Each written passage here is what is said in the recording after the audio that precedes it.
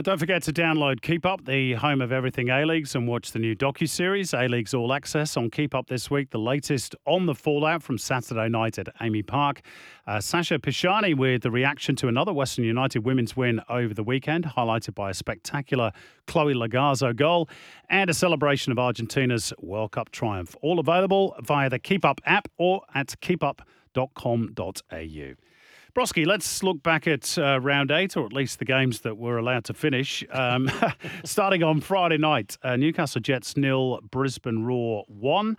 We'll talk to Tom Aldred, of course, in a little while in more detail about Brisbane's win. But what did you make of that game in general, and particularly the Jets, because they've now lost 4 of their last 5? Look, it's just a weird one. It's been the story of their season, really. They're just, like a lot of teams, to be fair, struggling for consistency. You know, they won the first 2 games, everything looking great. Lost 3 in a row, heading into the break. Coming out off the back of the break. They win the derby, on the back of some good defence, which they obviously seem to have worked on, and then lose 1-0, at home to the Raw. Didn't create a lot either, did they? That's the concern. I think they seem to have worked a lot defensively, but against the Mariners, they got a couple against the Mariners, but it just looked toothless in attack, which is strange. There's a real opportunity for them to sort of win back-to-back games, and it just highlighted their inconsistency all year. So, frustrating. Good win for Brisbane, though, which takes them into the top 6. Nikola Milouznic with the only goal of the game. Talking of goals that we remember, Craig Goodwin's strike for Adelaide United. Sadly for him, it came in a 3-1 loss at Wellington Phoenix. So the Reds' 5-game unbeaten run comes to a grinding halt. And hasn't Ufuk Talay found another gem in Božidar Krajev? He's scored now in his last 4 matches. He's got a real eye for an overseas player, hasn't he, Uffy? I mean, he's a good coach in general, but he that particularly stands out for me. You're right. He's got his, foreigners right. I mean, he did it with Davila coming in, Tom Mohamed. I'm almost certain he brought those boys in. And look, these are where he gets them, how he does his scouting. That would be interesting to know, because I mean, Krajev has sort of just come here and is doing extremely well, and they can definitely build something off the 2 of those boys. So, look, the red card definitely sort of changed, not changed much. Wellington were winning already at that point, but I think it just made it more difficult. And then Wellington went on, got the 3rd one, and it was game over. But they're looking good, Wellington. From year to year, they always tend to surprise us. We always have them sitting outside the finals, and they're always thereabouts. You'd think one year we'd learn. I think even you had them outside the finals this year. This year. And you normally tip them. The great entertainers of the league, Central Coast Mariners and Sydney FC, always goals guaranteed, it seems, when these two meet, and their game at the weekend was certainly no different. And I really enjoyed calling this game. Terrific opening half. But Sydney on the wrong side of it again. And, I mean, talking about consistency, which you just did, they just cannot find it. No, not really. I mean, they looked in complete control for the first half an hour. They scored, were looking good, moving it around well, and not really allowing the Mariners to do anything. And then all of a sudden, within 3-4 minutes, they've conceded 2 goals off some set pieces. And it's just, look, what's been hurting Sydney for most of the season. I think the Mariners did well to bounce back, even recover from that initial half an hour. But with Sydney, it just highlights the loss of Wilkinson. And Rodwell. And again, Rodwell. Yep. I think more so with Wilkinson, because he was already there, and we know the organisation, qualities that he has, the constant communication with players around him during play, at set pieces, which are important. That's just not there at the moment, and that makes a big difference. They're conceding way too many goals and haven't seemed to fix that problem. Mariners needed that win at home, didn't they? Because they did. I think they'd lost, was it 3 out of 4 on their own deck, and they've got a big derby to come against the Jets on Wednesday night. So busy period for them. And look, a good one. I mean, if they win, they've got a game in hand. If they beat the Jets, similar to the Jets, I mean, it's all very, very close. But all of a sudden, they're in 3rd place, and Monty looking very, very good again.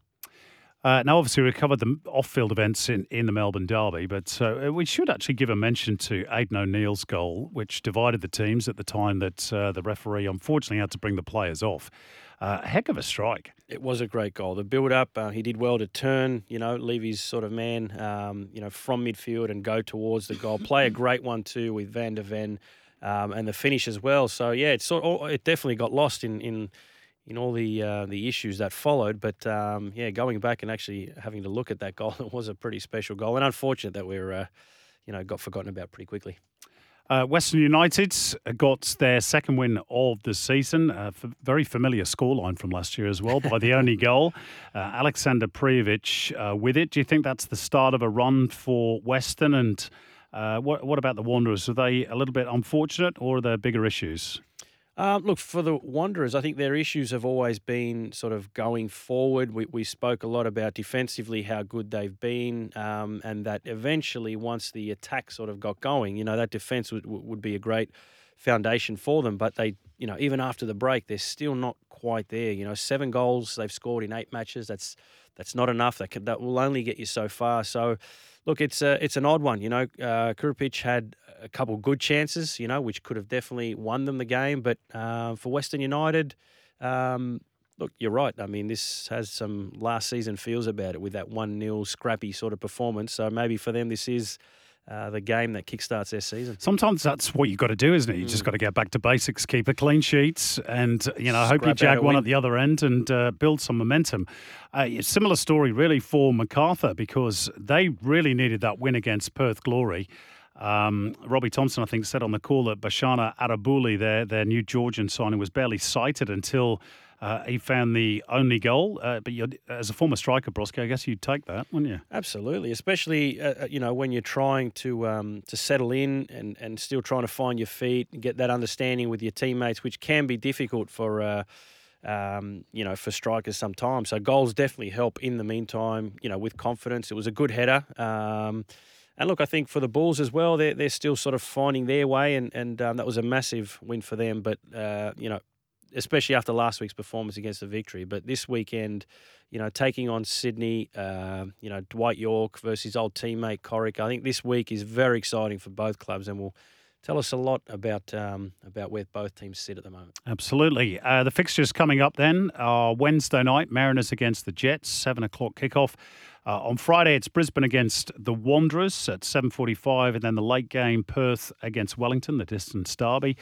Saturday, Christmas Eve, Sydney FC against MacArthur with a 5:00 kickoff. On Boxing Day, that's the Monday, Western United against Melbourne Victory at 6. And then 2 games on Tuesday, Melbourne City against the Central Coast Mariners at 5:00. And then it's Adelaide United against the Jets at 7:45 p.m. Keep those texts coming in, 0457 736 736. Julian from Epping in Victoria. Julian says, 15-year member, been to almost every Victory game. Never been so angry, sad and speechless. Could not believe what was happening right in front of me.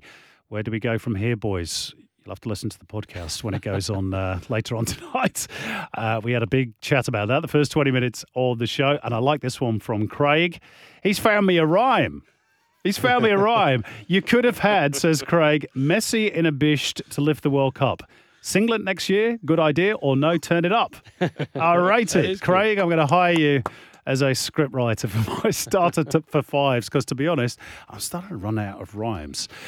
We are off to a quick break. On the other side of it, we will chat to the Brisbane Roar captain, Tom Aldred.